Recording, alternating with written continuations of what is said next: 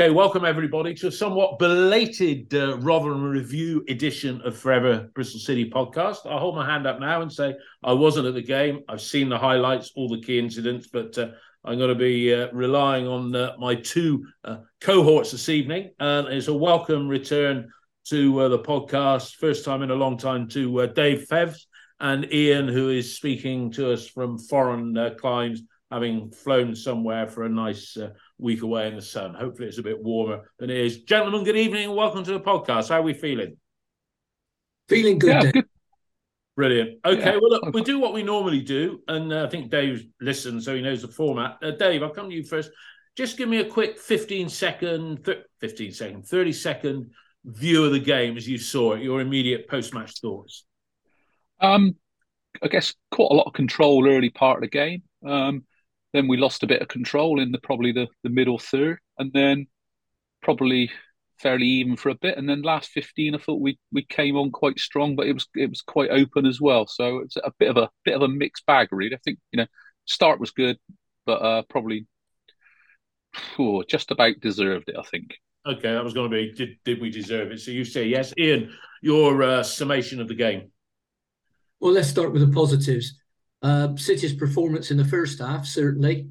Tommy's goal, fantastic header, brilliant cross by Campering. Bell's performance, he really is getting into that role on the left-hand side, and he's a right nuisance to mark. Arguably, we should have had a penalty when he was pulled down. It was certainly as much a penalty as the one that they got. No injuries that I could see. It was a win, 3 points. We bettered last season's points total. Weimann's goal is a sub. He was effective when he came on for Alex, who wasn't having his best game.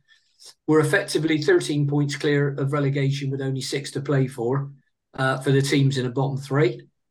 5 shots on target. We've extended our home run and won only our 3rd game of the season with more possession. So there were positives. There were some negatives from it. I think it was a soft penalty. Once again, no shooting from outside the box. Some first half misses, really glaring miss from Cornick. I mean, after a fantastic move. Yeah. So I'd go along with what Dave said. It was the cure its egg, wasn't it? It was what's becoming a typical City home performance, certainly, where you get really good bits, really bad bits, a lot of average bits, and it's something that Nigel Pearson has said in virtually every interview and every presser he's gone with, is say that we've got to get more consistency, which is why he wants to bring in, as he put it, a few more experienced players.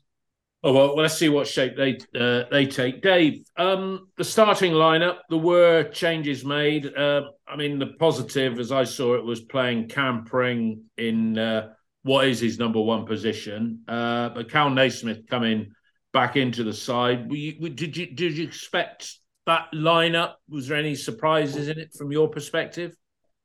I think the big thing going into it was Tuesday night's post-match comments. Were they a bit of kind of masterful man management, really the subs, and in particular Conway and Scott? And was he going to bring them in with a kind of flea in their ear? Or was it, just going to be a similar side to what he picked the week before? I think, as it turned out to be, it was, right, I've given you a bit of stick, Tommy and Alex, now go and prove me wrong. And, we can debate on how well or not that went in a bit, but I think I've been saying for weeks, one of the things that has probably not helped us over the past 6-8 games is not having Campering at left back, and that's because he's had to play centre back. So it's not a stubbornness from Pearson to not pick him there or anything like that. He's not had any other choice than to play him at centre back, and it was almost kind of perfect, wasn't it, that he went down that left wing, slung across, and Tommy Conway headed it home. So, yeah, good. I think the kind of side that most of us probably would have picked, if we could have got inside his head. I think, there'll always be 1 or 2 changes, but I think a lot of us want to see Scott, a lot of us want to see Conway, and a lot of us want to see Naismith. And finally, a lot of us want to see Pring at left back. So it's kind of the right side, I think. Yeah. Ian, you said to me about the lineup when we were talking after the game.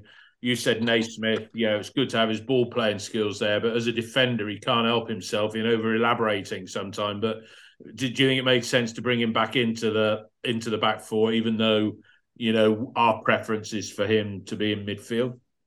Well, you gain and you lose, don't you? You lose out slightly defensively, and we all know that Cal's got and he was blowing after 70 minutes because Old Bene was taking him to the cleaner. Mind you, he was giving Campering a tough time as well down that right side. But his range of passing makes a huge difference, and he can play through balls, which our other players struggle with. Although Zach Weiner, often it's a superb diagonal. It seems to be the straight 20-yard ones that on occasion Zach struggles with.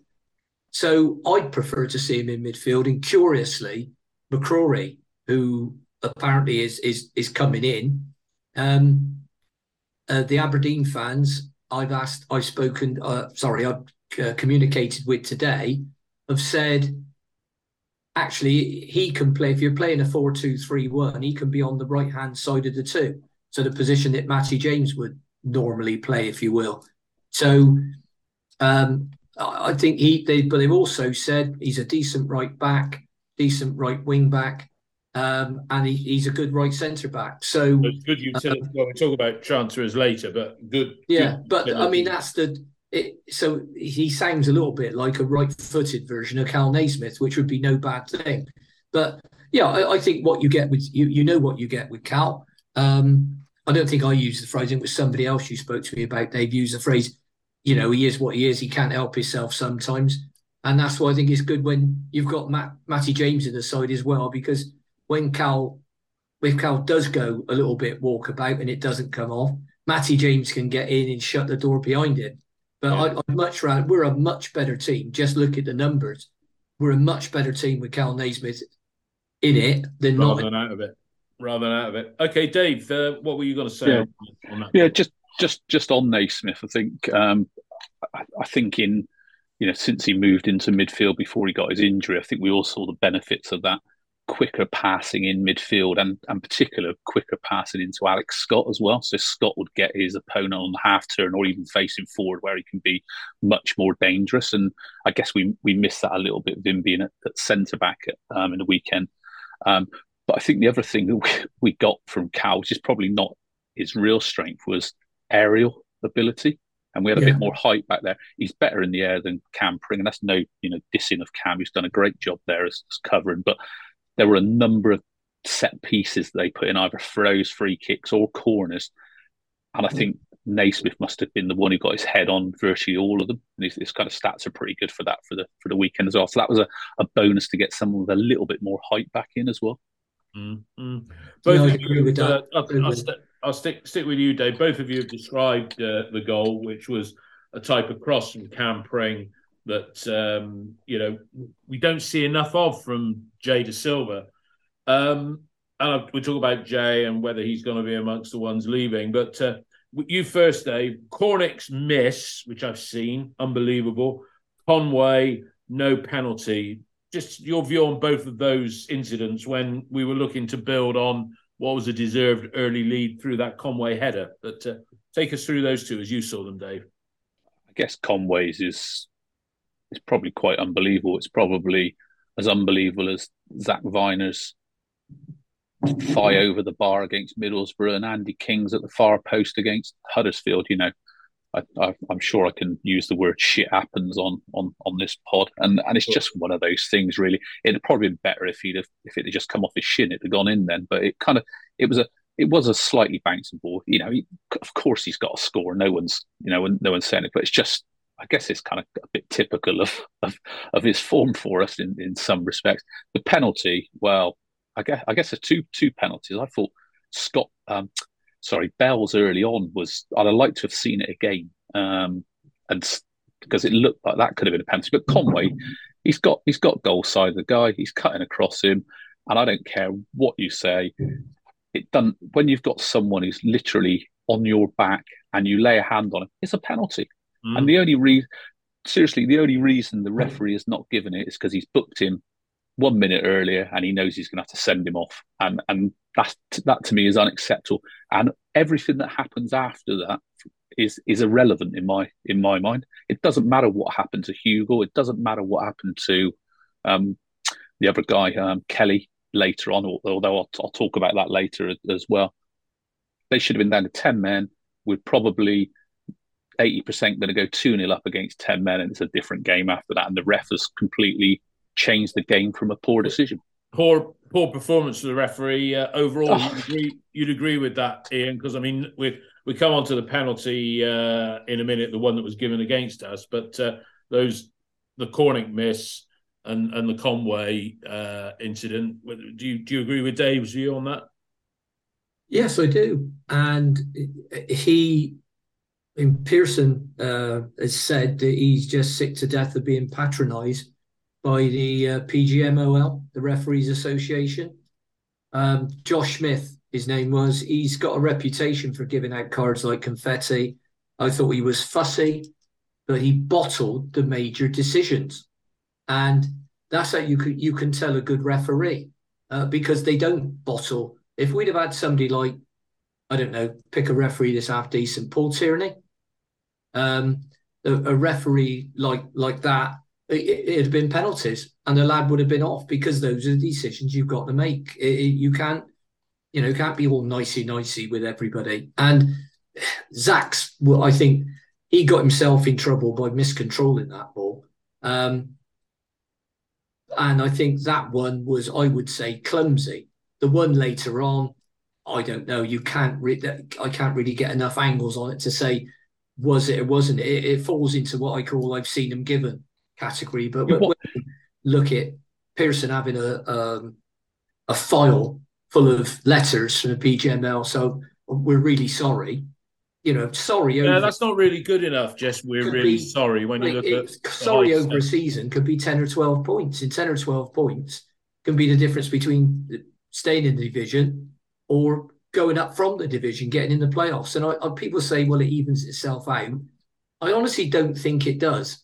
I'm getting to the point where I'm thinking, well, some of these guys really do spoil the game. And I think we've had some good referees this season. And I wouldn't put some of our defeats down to refs. I'm not going to do a Warnock on it. No. But I think these things need to be looked at and need to be improved. And I think VAR, whether you like VAR or you don't, personally, I do like it because I think it's better than what we've got now. And what we've got now is we've probably been declined, I'll say 6, 7 or 8 penalties this season. And this season alone, Dave, you wanted to put was that just on referees in general or on? No, it was the Pring Kelly one. It's actually worth really watching the kind of replays of it, and I'm not sure if the club ones that went out, show all of this. But one of the angles I saw, Kelly plays the ball with Cam Pring's leg, so he's actually kicked the back of Pring's leg, and then he's tumbled over. So actually, it wasn't a penalty, much as I thought, cool, that looked a bit suspect at the time. It actually wasn't. He's the one who's fouled Pring and played the ball with Pring's leg. Sometimes how that happens where you kick the back of the defender's leg and the defender's leg goes on sport. That's what's happened. So that wasn't a penalty for me. No.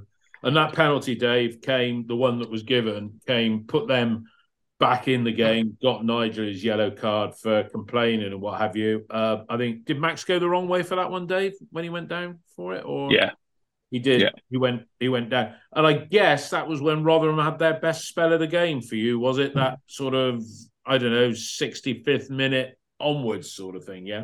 Yeah, I think what would a little bit is I think Andy King's overall has done a really good job over the last however many games he's played in the centre midfield. And I think he's still really good on the ball. But I think every second half of late, the game's caught up with him a little bit. And you start seeing Matty James get drawn out of position. We start to see gaps in front of the back four. And, so it's not, King has done a great job in there. But I think his legs. It's about legs. I think he's a 50-55 minute, not a 65-70 minute. Or So how he's long a did he guy play on? you could bring him on. Played 78. I mean, do you think? Well, since we're talking about King, do you think he'll be here next season in a playing capacity? And rather than being a 60-65 minute guy, is he a good 70-90 minute bloke when you're looking for that little bit of experience? What do you say to that, Dave? Certainly more the latter of what you said, in that, he's more cover and, a bit of experience to see you through a game, not starting. And, he's done a decent job. He's still a good passer of the ball, but I think he can't get through. And he's played quite a lot of games actually as well. So, I think that's another factor in it as well. Yeah. Ian, the substitutions when they came, 73 minutes, so allowing for time added on, there's a good 20 minutes to have an impact on the game. Sykes on for Cornick, and then Scott off. The right substitutions for you, and the timing, okay? I think the timing, it could have been done earlier, because we're having a good spell, and we only needed another bad refereeing decision, and they'd have either got a draw, they could conceivably have won it in the second half. And Rotherham were the worst side I've seen at Ashton Gate this season. I didn't think much of their defence, but going forward, when they decided to have a real go in the second half, I thought they were okay. And I think they'll probably, on what I've seen, probably stay up, because it looks like to me like the bottom three are going to go. But yeah, I hope they do stay up as well. I got a bit of a soft spot for them. I think they do things the right way. Yeah, they do. And I thought they had a good following on Saturday, Dave, as well. It was a lot more than I thought they'd bring. Yeah. And so, yeah, I mean, I think it's we've had a problem for about 35 games in scoring goals. And I know we got 2 on Saturday, but with the talent that we've got, we should be scoring a lot more goals. But injuries, once again, have robbed us. And going back to Andy King, I think Andy's a good player. At his age, and it makes me laugh. I'm probably getting on for 30 years older than he is, and I'm talking about his age. But I think there is talk he might want to retire at the end of the season. If, and it's a massive if, we can get our squad to be more injury-free, certainly more long-term injury-free, because Andy King's only out there because of injuries. We've had injuries to Matty James, Joe Williams, Cal Naismith. Cal's a good player. I think that was his 21st start, and we've played 44 games. So in the league, I'm talking. So it's a difficult one. If we can get the players to stay fit, and if we can get a stronger squad, and the number I'm looking at, as I've said before on air, is somewhere around 28 instead of 23, 24, then yes, that will have a big impact, because you will get that consistency, because you won't lose those key players. And the thing that's got us a few times is we've lost them at the same time. And I think when we played Luton, 2 back-to-back games, Luton was one that we lost, and Huddersfield, wasn't it, or something like that. We drew with Huddersfield, but Luton was one we lost.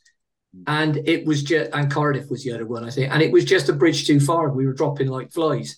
Yeah. Thomas Callas, he's been out, and they don't just go out for a couple of weeks. They don't get a kick on the shin. Well, they're always out. They're alys out for a couple of months, it seems, with us. Well, at least. I mean, Thomas has played about 4 games in the last 12 months, I think. We'll wrap up the game in a second. Obviously, it's good to have an opportunity to have a chat with Dave, who we haven't spoken to for a while. Ian said consistently, we need a squad of 28, not 23, 24. The squad size of the other clubs in the Championship, Dave. Your in-depth analysis is renowned on the forums and what have you. Do you think that's wishful thinking on Ian's part, having a squad of 28 or 28? What is it? 18 good uns and 10 fringe players. What do you say to that? I think it all depends on makeup of that squad, and I'm without going to numbers, I'm kind of the belief that if we've got and I don't like talking about best 11s either, so apologies, but just humour me for a second. If we had our best 11 and we could improve it by 2 players, I almost kind of see that as like a 4-player swing, because you move the bottom 2 players out, or 2 worst players, if that makes sense, and you bring 2 better ones in, and your 11's 4 players better. That's kind of the way my mind works. So I think for us, we've shown that when we've got players fit, as Ian said, we're competitive, aren't we? We can give anyone a pretty decent game. The problem is when we lose a couple of the key players, and then again, Ian's right. We've lost a couple at the same time. That we lost early on the season. We lost James and Naismith at the same time, and then second half of the season we lost Naismith, and we lost Williams, we lost Conway. We lost some key players. Doesn't matter how old Tommy Conway is; he's a key player for me. He's the real deal in my eyes, and therefore we've not had enough good players to come in to take us through those busy, Saturday, Tuesday, Saturday periods where typically either part way or the end part of it, we're flagging a bit. So I think it's about bringing in some robust players that mean that we've always got a good match day 18 regardless. And then whether that's 23 players with good backups or 28 players with good backups, what we need to understand is, I guess, where does Omar Taylor-Clark fit next year? Is he a kind of genuine first team, or is he first team cover? And none of us know yet until we start to see what happens throughout the summer. But it'll be. I don't think it'll be as many as Ian wants, just purely because of the finances, and secondly that Nige probably wants to keep a slightly trimmer squad than that. Andi Weimann said in his interview last week, the good thing is that everyone in the squad knows that they're in with a chance of playing, and I think that's kind of one of the main kind of principles of the squad. Yeah. No, I'll stop there. That makes total sense, Dave. Ian, coming to you for the winning goal, Andi Weimann. I've had to eat humble pie last season when 22 goals, 12 assists. It's not been a great season for him, but he scored a cracking goal about 5 or 6 weeks ago. I think it was against Blackpool, and then he pops up with the winner. But Weimann, that was a typical Weimann goal. And what part do you think he plays in for City next season? Because he's got 1 year left on his contract. He didn't start this Saturday. Is he definitely in your match day 18 come what may next season? Without checking the numbers that I've got, I think I'm right in saying that Weimann's got an option, so he might be here for another 2. But when he got the goals and the assists, he was playing with a proper number 9 and Antoine, and he was playing as a 10, and he got 22 goals, 10 or 12 assists at the season of his life. So there's a lesson there. When somebody says, where do you play him? You don't play him right wing back or right back or right wing.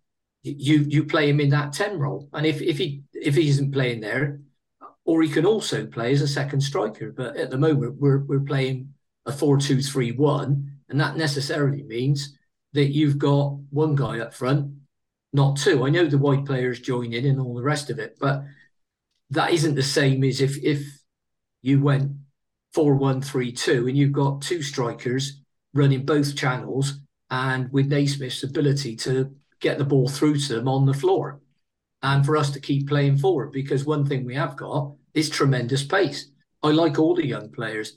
My idea with the squad, and the reason I said 28, is at any one time we seem to have somewhere between 4 and 6 injured. At one point, before we played those games against Cardiff and Luton, or after we played them going into the Luton game, we had 9 players out.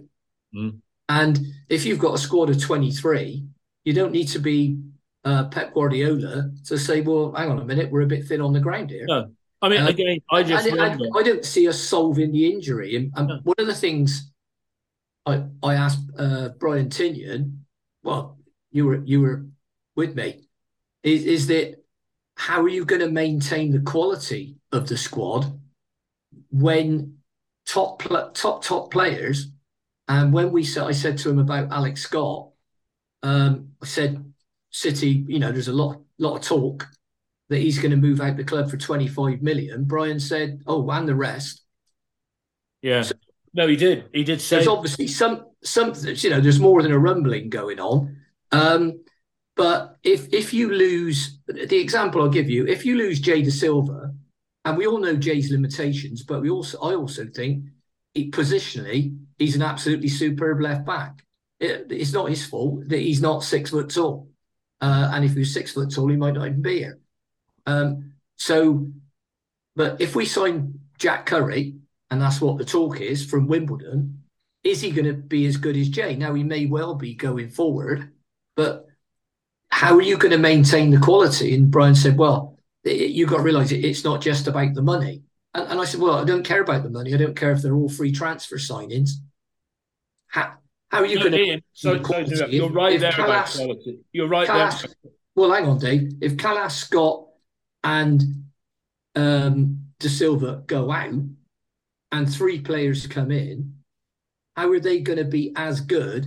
And if you don't extend the squad, how do you improve things? All right, well, let me just say... I don't say I got the answer. Yeah, no, I mean, look, Callas, because you said to Brian, if Jay goes, Callas goes, and Scott obviously goes as well, those 3 are quality players, right? But the fact of the matter is, we know Callas is a good player, but his on-pitch minutes have been appalling. We've been without him for so long, yeah? So he's got to go. Jay, I wish he was 5'10", not 5'4", and it doesn't mean he needs to be a giant. But if you look at the shape of the team, and I'll come to you, Dave, on this. If you look at the team at the weekend that started, and you talk about bringing players in that are better than what we've got, right? Looking at that starting lineup, then King is probably not going to start any games as regular. Scott's going to go, right? Scott's going to go, yeah. But if you look at the rest of that team, okay, Max O'Leary, are we going to get another goalkeeper to compete with him, if not be number 1? But if you look at the team that started, Tanner, Viner, Naismith, Pring, they're all going to be here starting next season. And if we're into this 4-2-3-1, then Dave, a fit Rob Atkinson would obviously come in alongside instead of Naismith. Would you agree with that so far, looking at that back 4? Yeah, I might also think that, I know he's had a wonderful season. We might upgrade on Zach Viner in the summer as well. But then there's talk of Zach Viner going to but Zach Viner's been one of our best players. Let's wait and see if let's work on the principle that the 3 players that we've all said are going to leave, which is Scott, Callas, and Da Silva. Okay, so right. let's assume there's no, you'll know from previous pods, I'm a great believer in it's a squad game. So people, on the forum, people have said, "What you'd leave Zach Viner out? He's been our best." I said, if we sign someone over the summer who's as good as, or better than, or performs better than, or is a better fit for what we need, then Zach Viner goes back to being, a squad player, for example, and that's got to be good for the team. And I think that applies all over the pitch. I think if we look at Alex Scott, trying to replace Alex Scott with another Alex Scott, it's a bit like trying to replace Antoine Semenyo with another Antoine Semenyo. It ain't going to happen. So what we have to do is to find a way of playing that we don't have to have a player like that, and we bring in players that are a good fit for how we want to play. And that might be the most unfashionable player in the world, might come in and be exactly what we need. We don't know that yet. So we have to kind of wait and see how summer pans out. Talking McCrory, and I've seen snippets of him, I've done the data on him or whatever, so I know a bit about him, but he could be an absolute masterstroke. I think most of us sat here last summer and said of the summer signings, we probably thought Mark Sykes was probably the most meh signing of them. But let's see what he's like. He's done pretty well, hasn't he? He's had a pretty good season. Oh, yeah. He had a bit.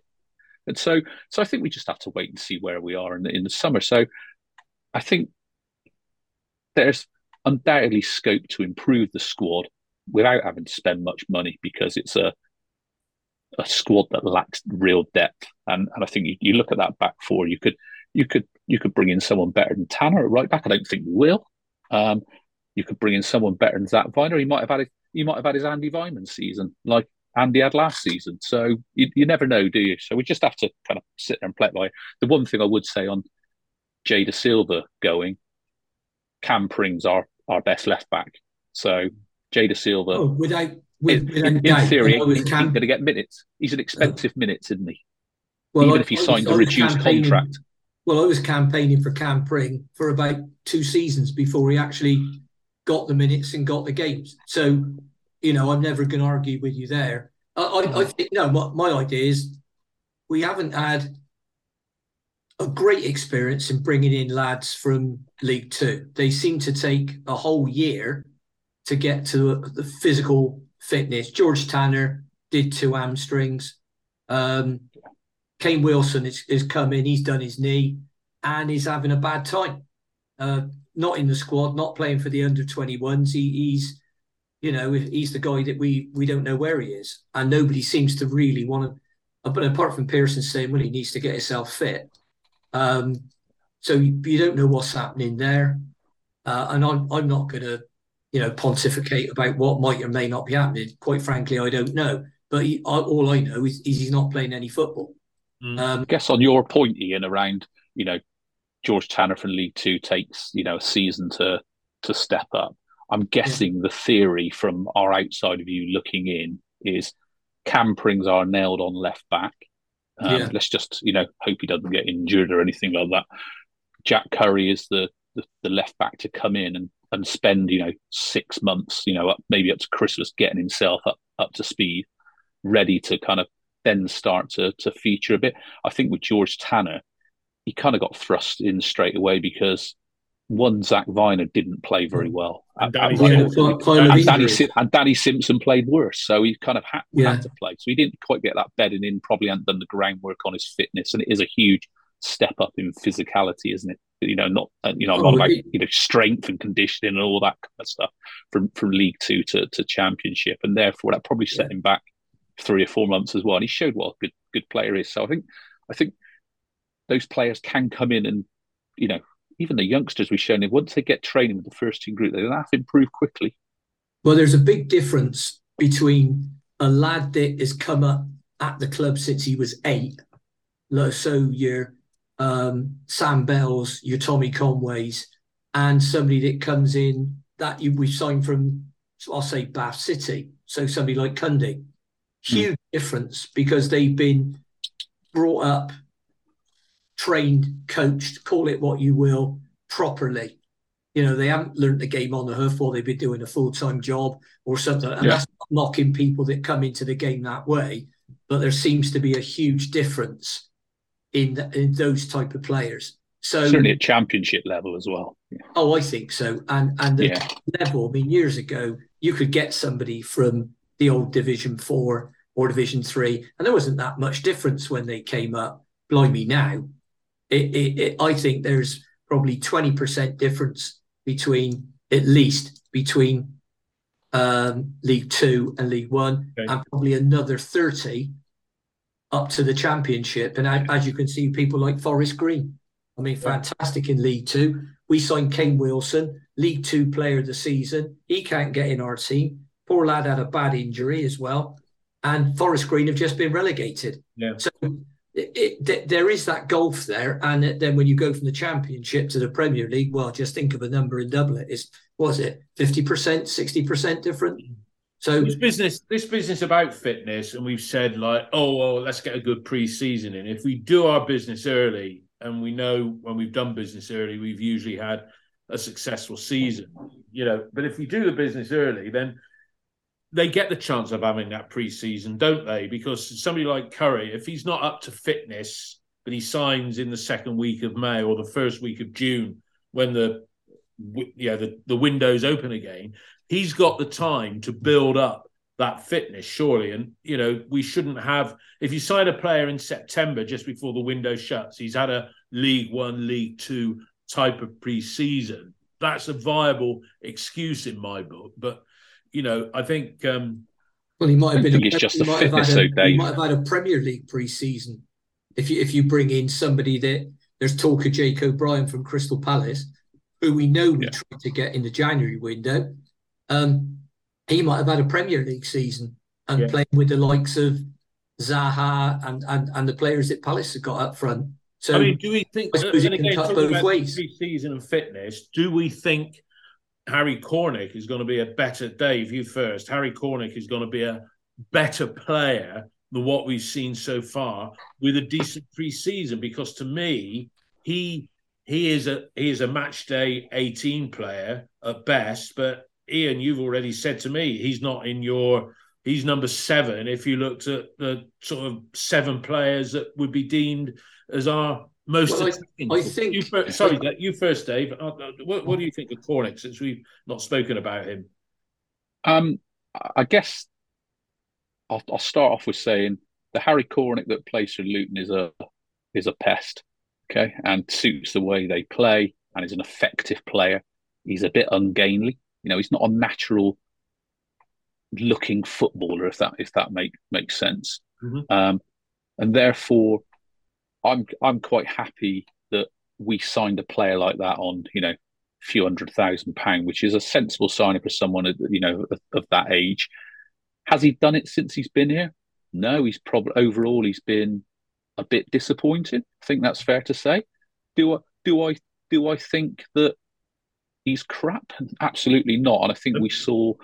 I'm trying to think. Was it second half against Stoke where Pring started it in diags to from left back to right wing. We started to see Harry Cornick give their left back a real tough time physically. We started to pick up bits and pieces off him, which is a bit like Luton play.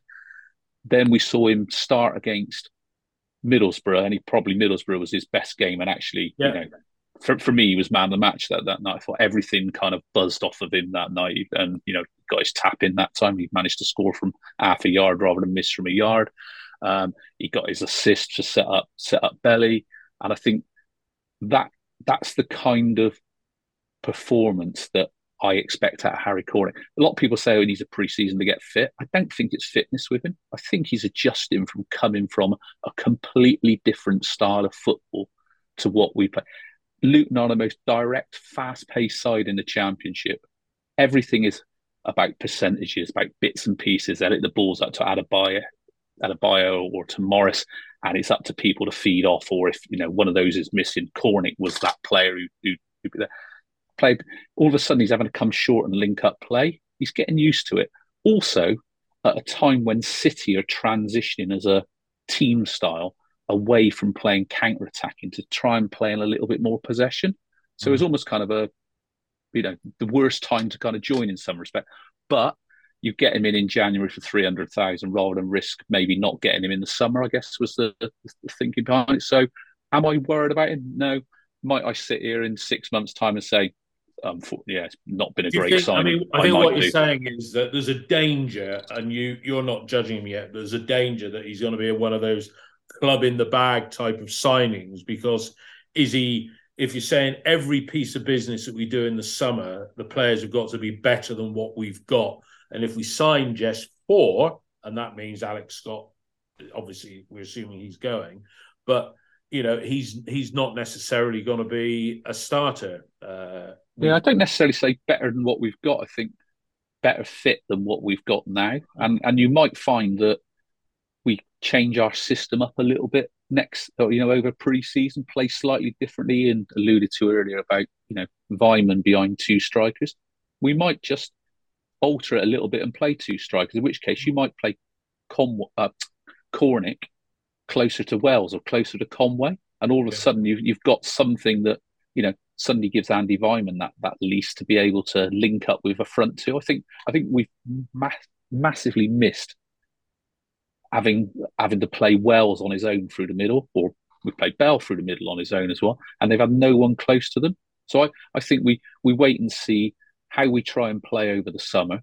And Cornick might be a revelation, he might be a flop. Who knows? Yeah. But he's shown enough in games to show that was the thinking behind him signing. I can see that, but it hasn't necessarily materialised on the pitch yet.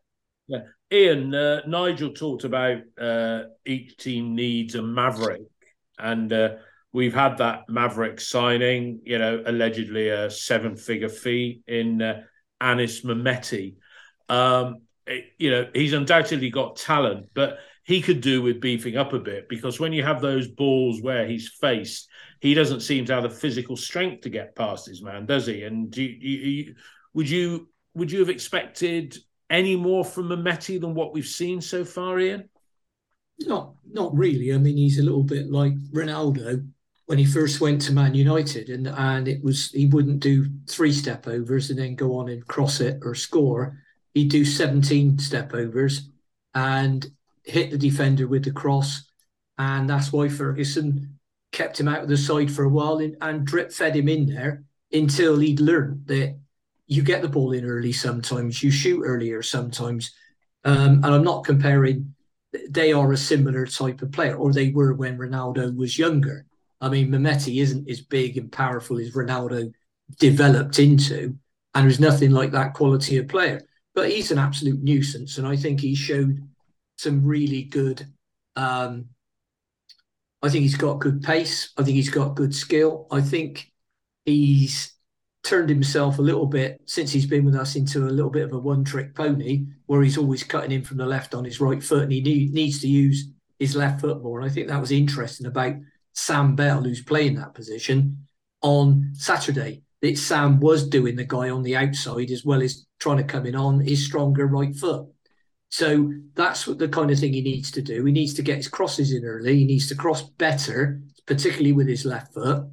I don't think he needs to be, we're not looking at a Carlton Morris type character.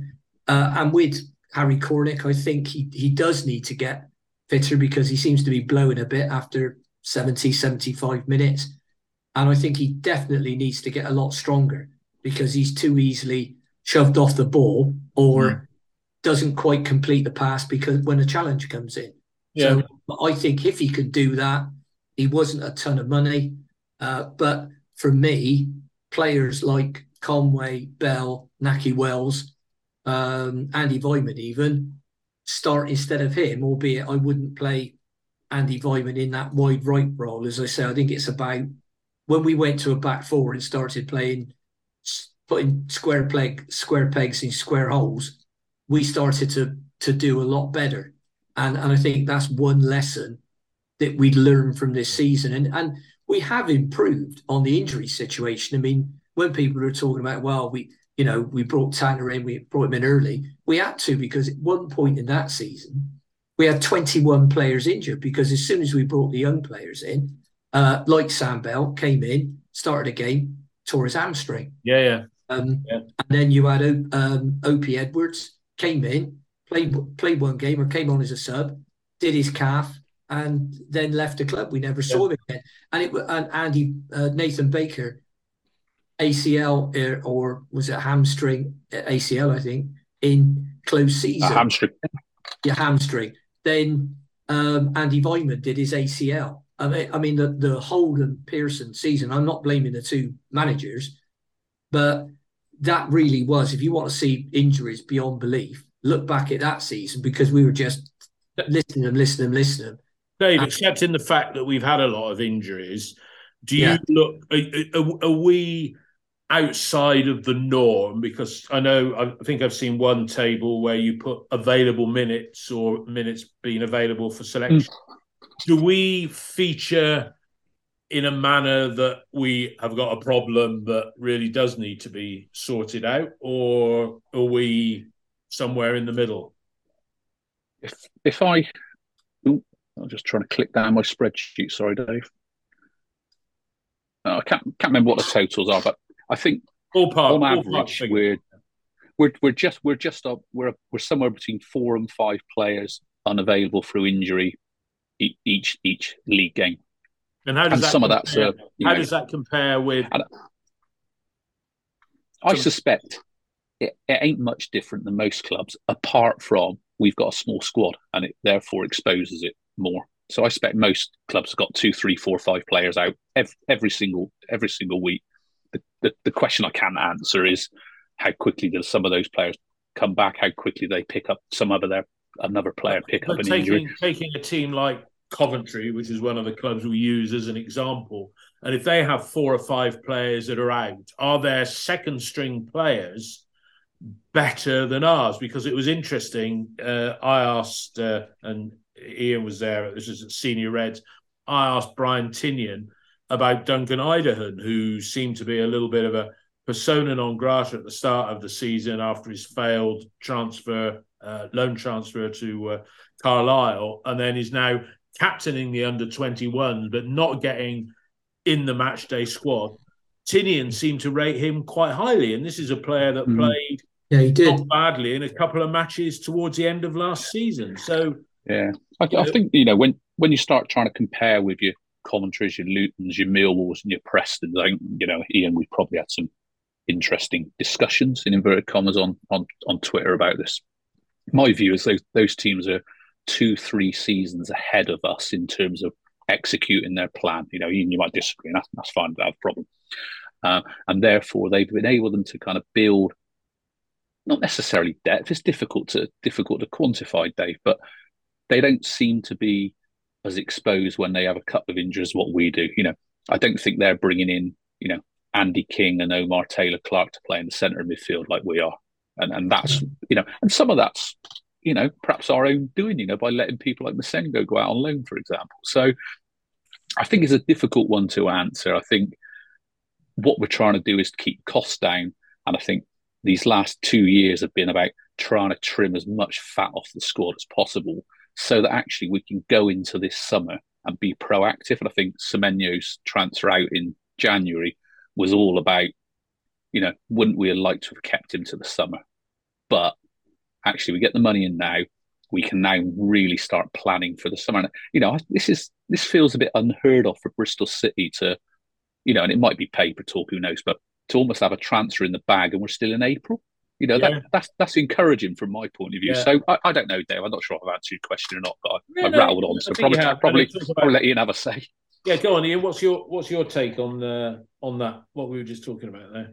The idea. Because there's another player that you've got to bear in mind. We've got Lowe. We've had Lowe and Leeson in the match day 18 and no Ida, but then we've also got.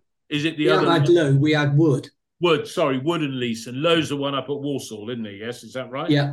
Yeah. So you got 3 players there, 2 that have featured in match day 18s out of necessity because of a threadbare squad. One that's on loan, one that we've got our head of recruitment saying, actually, he's not a bad bloke, and he's got his act together, and you wouldn't make him captain of the under-21s, which has been very successful. So, well, in terms of let's talk about the Luton thing. Brian Tinian's view is those are the clubs that we should be able to compete with, and he's basing it really on budget. So you look at if Luton can do what they did, and bear in mind the last season they made the playoffs, not this season where they're going to make the playoffs, but last season they also had horrendous injury problems. But strangely, Cal Naismith was an ever-present. So they had loads of problems. I mean, I remember watching one of the playoff games and Sky listed them. There was must have been about a dozen players there that were out with, and I mean proper injuries. They weren't just had a knock and, this guy hadn't played all season and this one's done his hamstring and somebody else. So it wasn't just us. But his point was, but they still did it.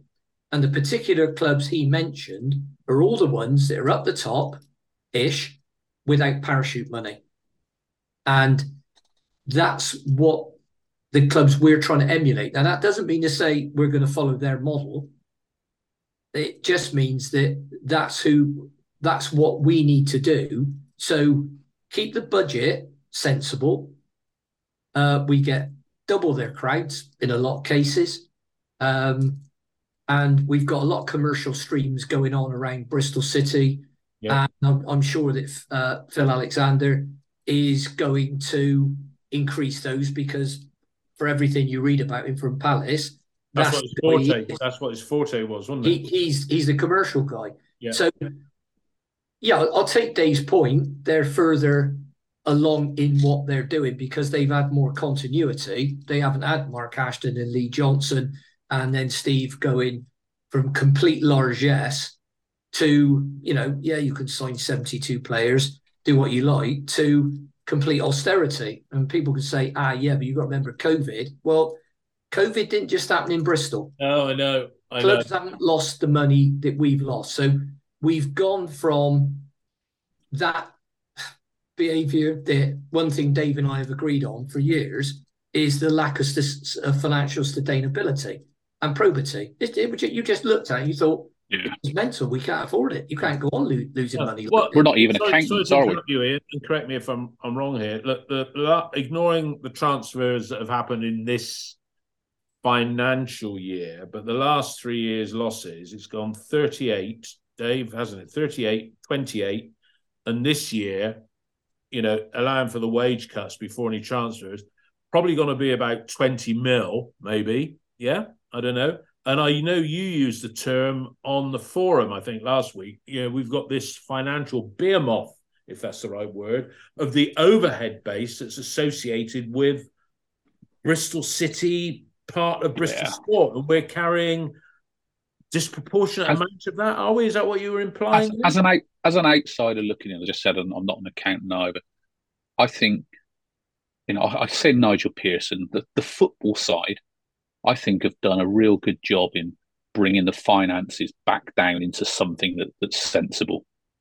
Yeah, I think the rest of the group, and probably Mark Kelly might come on and say it was not, Ashton Gate's efficient as well. I think it's all those other costs that sit in both profit and losses for Ashton Gate Limited and Bristol City Limited that look out of kilter with a turnover on the football side of whatever it is, 16, 17 million, and a turnover on the Ashton Gate side of 10, 12 million or whatever it is, 15 million maybe. I think our cost base is too high. And I think, I totally agree with Ian. COVID affected everyone. I think it affected the likes of us, Cardiff, Birmingham, all those kind of clubs who've tried to spend too much. It hit us at the wrong time. It hit us at the peak of our spending the season after we'd committed to lots of players on big contracts with big fees. And it's taken until this summer. I kind of see this summer as being a bit of our ground zero, our first summer of being able to do what we want to try and do. And nor do I think we're going to get our summer recruitment 100% right, nor do I think the plan is to try and get, of course, the aspiration is to get the squad as strong as possible, but we won't do it in one window either. It might be this and January, and maybe next summer before we really get a squad, because this is the first real window. Pearson's been able to go out there and say, actually, here's the kind of players I want, and not have to sell first. Hence the kind of Semenyo comment earlier on. We can get on that front foot. So we're not just going to play front foot football. We're going to try and do front foot recruitment as well. And I think that's kind of quite refreshing. I think. Hopefully, and I think it's really good. I think it's really good. Listening to what Brian Tinian had to say, I think it's in good hands, to be honest. So all looking good. Hey guys, look, time to wrap up. But we can't do that without first mentioning the ladies who've got promoted. Well done them to the WSL. I mean, Ian, the gap between, I think you might have said this to me in conversation or put it on Twitter, but the gap between where the ladies have come from and where they're going to is potentially bigger than the gap between Championship and Premier League. Would you agree with that? And it's going to be a hell of a step up for them, isn't it? Yeah, but congratulations. From someone that would 100% know, Chelsea's highest paid player would be earning 10 times what our highest paid player would be earning. Now, you might say, well, actually, that's the same as the men. But unless Steve is, because that's where the money's going to have to come from. And I don't know how the television money works in the ladies' game. I do know from conversations and interviews I've heard from Emma Hayes and the Man United and Arsenal women's managers that it's nothing like the money that's available in the men's game, and what a top women's player would be earning a year would be what some less than some of the top men's players earn in a week. So it's nowhere near. Now, unless Steve's going to put in a decent amount of money, we need to do something really creative and clever to compete in that division. Otherwise, we might finish up getting relegated like we were last season. But I know Liverpool ladies. I think. Go on, Dave. Yeah. So I was just going to say, I think once again, things changed 2 or 3 seasons back when. I think it might have been perhaps the final season when we went down to the season before that. I think that was the season that Barclays came in with their sponsorship, and I think, I'm again outsider looking in here. I think some clubs realised that was the season you had to stay in the Women's Super League or whatever it was called. I think it's had a rebrand since then, and we were the team that missed out and went down, and that gulf's become bigger. It's almost a bit like the kind of parachute money that's going on. We missed out on it, and other teams have now grown stronger. And Ian's right. If we want to compete, we've got to go and put some money into it next season. But I also think, we're not talking about competing with, and I've got the table up in front of me, we're not talking about competing with Man United, Man City, Chelsea, and Arsenal, who are the top 4 in the women's league, because I think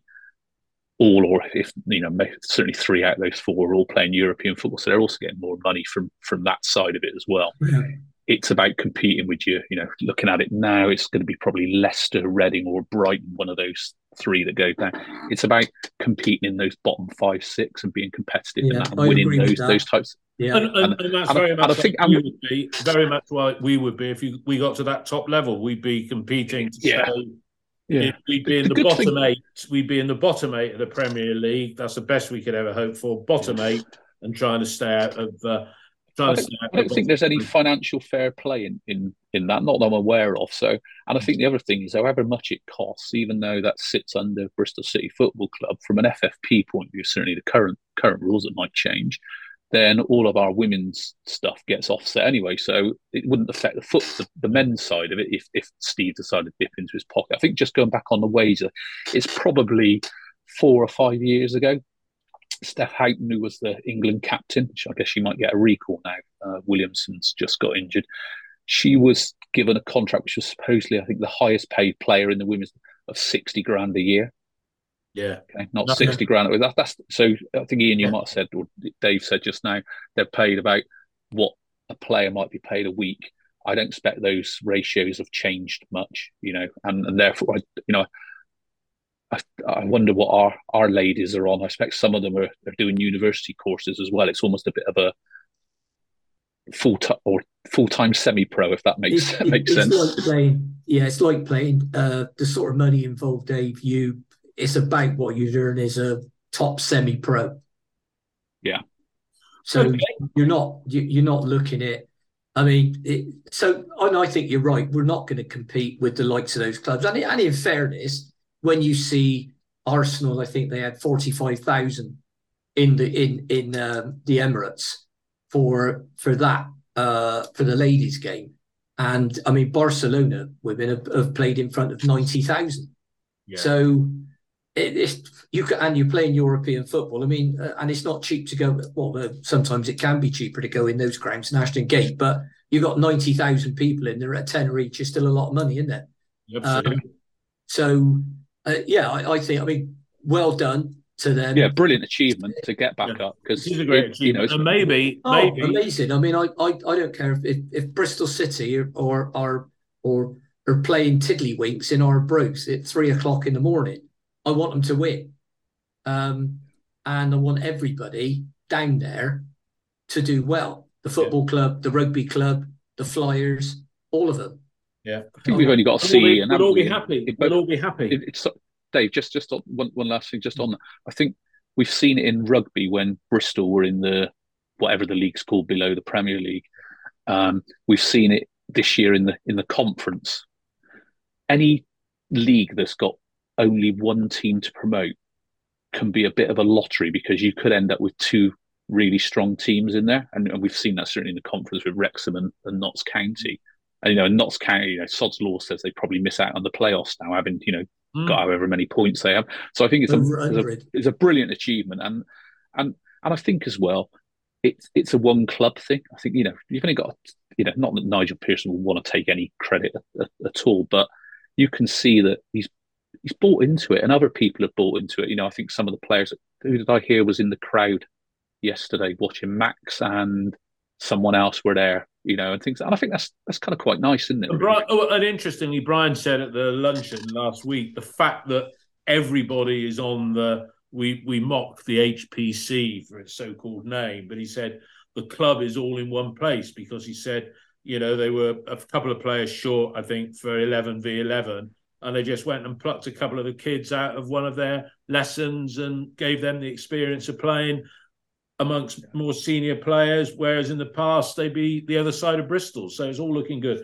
Okay, look, we could talk for a lot longer. It's been good to have you on, Dave, and obviously Ian as well. We'll be doing the Burnley game, our review of the Burnley game on Sunday morning, recording that probably about 10 o'clock. Might do it on Zoom again as well. And be a return to Ashton Gate for Josh Brownhill. And I think everybody's hoping that we can extend the unbeaten start to 2023. One more game, make it a perfect 10. Dave, your thoughts for Burnley game? Be nice to remain unbeaten going into. Yeah, I hope that their two recent results since they got promoted are an indication that they're on the beach and we can win the game. But yeah, they're a good side, aren't they? Yeah, and Ian, your thoughts on Burnley this coming weekend? I think it'd be very interesting. There's some conversation around Alex Scott and should he play? Should you take the risk of him getting injured in those last two games if indeed he's going to be going out the club for, I'll call it 25 to 30 mil, however that's made up? Do you risk him? Because if he gets injured, he's not going anywhere. No. So I think it'd be interesting. I think knowing the way that he's off to Argentina, and I think that I think he could get injured there as well. So I think we just have to. Yeah, I think. It's just if we have got the deal in place, it would be interesting. I mean, Nigel Pearson will play him. I've got no doubt about that. Would I? Because I think selling him is. Everybody seems resigned to it. Probably in the right way. It'd be a fantastic opportunity for him to go somewhere and play Premier League football.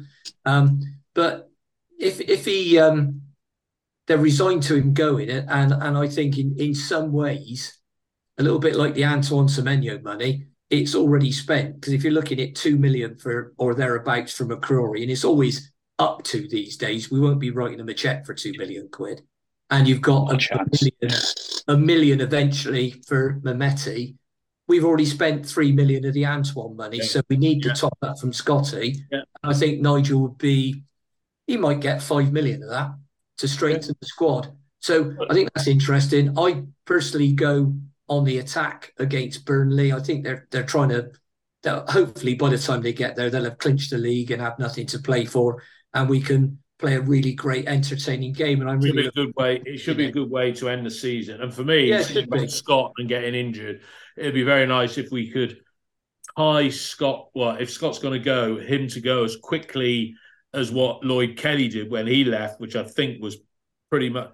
No, Dave doesn't think that's going to happen. No, I still think Lloyd Kelly selling him in May was a bit of financial engineering, wasn't it? And we don't need Alex Scott's money before May the 31st. No, I was just worried about him. If he's, as you said about Argentina, if he's going on tour, and as Ian said, he'd get injured over there, we want the deal done and dusted, or we want like to buy a house, we want the deposit paid already. I don't think anything will start getting serious on him until he's back from that. I don't think that we'll sell him out. And this is probably a fan talking rather than anyone with any kind of real thought. I still think he needs to make sure he goes to the right club. He's got. If he looks at his Antoine, who's had diddly squat minutes, hasn't he, so far? I think you'd look at that and think, well, that's a bit disappointing. I've gone to a Premier League club and I'm sat warm on the bench. And I think Alex Scott's been pretty consistent saying he wants to play. I think he's not better than Scott, but I'm sure when Antoine sat on the bench, he's probably thinking, this ain't great from a football perspective, but bloody hell, I'm earning 15, 20 grand a week more than I was before.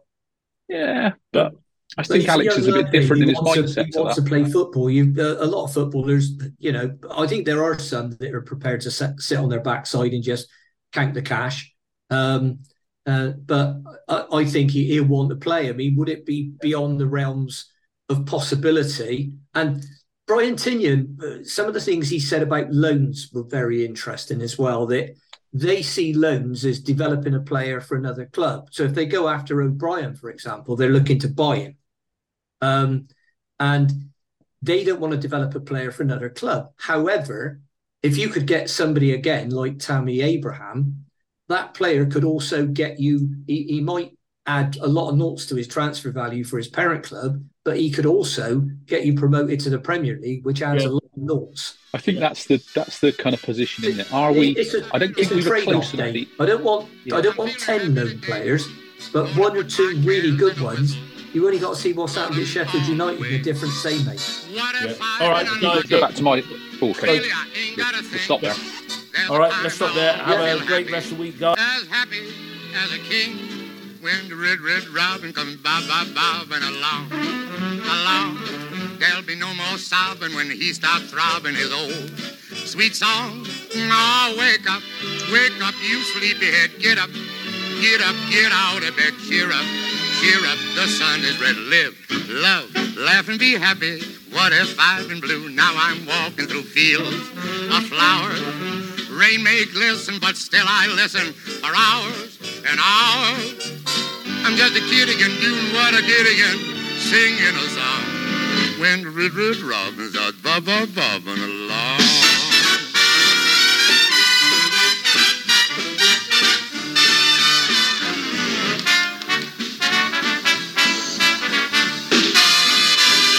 When the red robin comes bobbing along. There'll be no more sobbing when he starts throbbing his old sweet song. Oh, wake up, you sleepyhead. Get up, get out of bed. Cheer up, the sun is red. Live, love, laugh and be happy. What if I've been blue? Now I'm walking through fields of flowers. Rain may glisten, but still I listen for hours and hours. I'm just a kid again, doing what I did again, singing a song when the red robin starts bobbing along.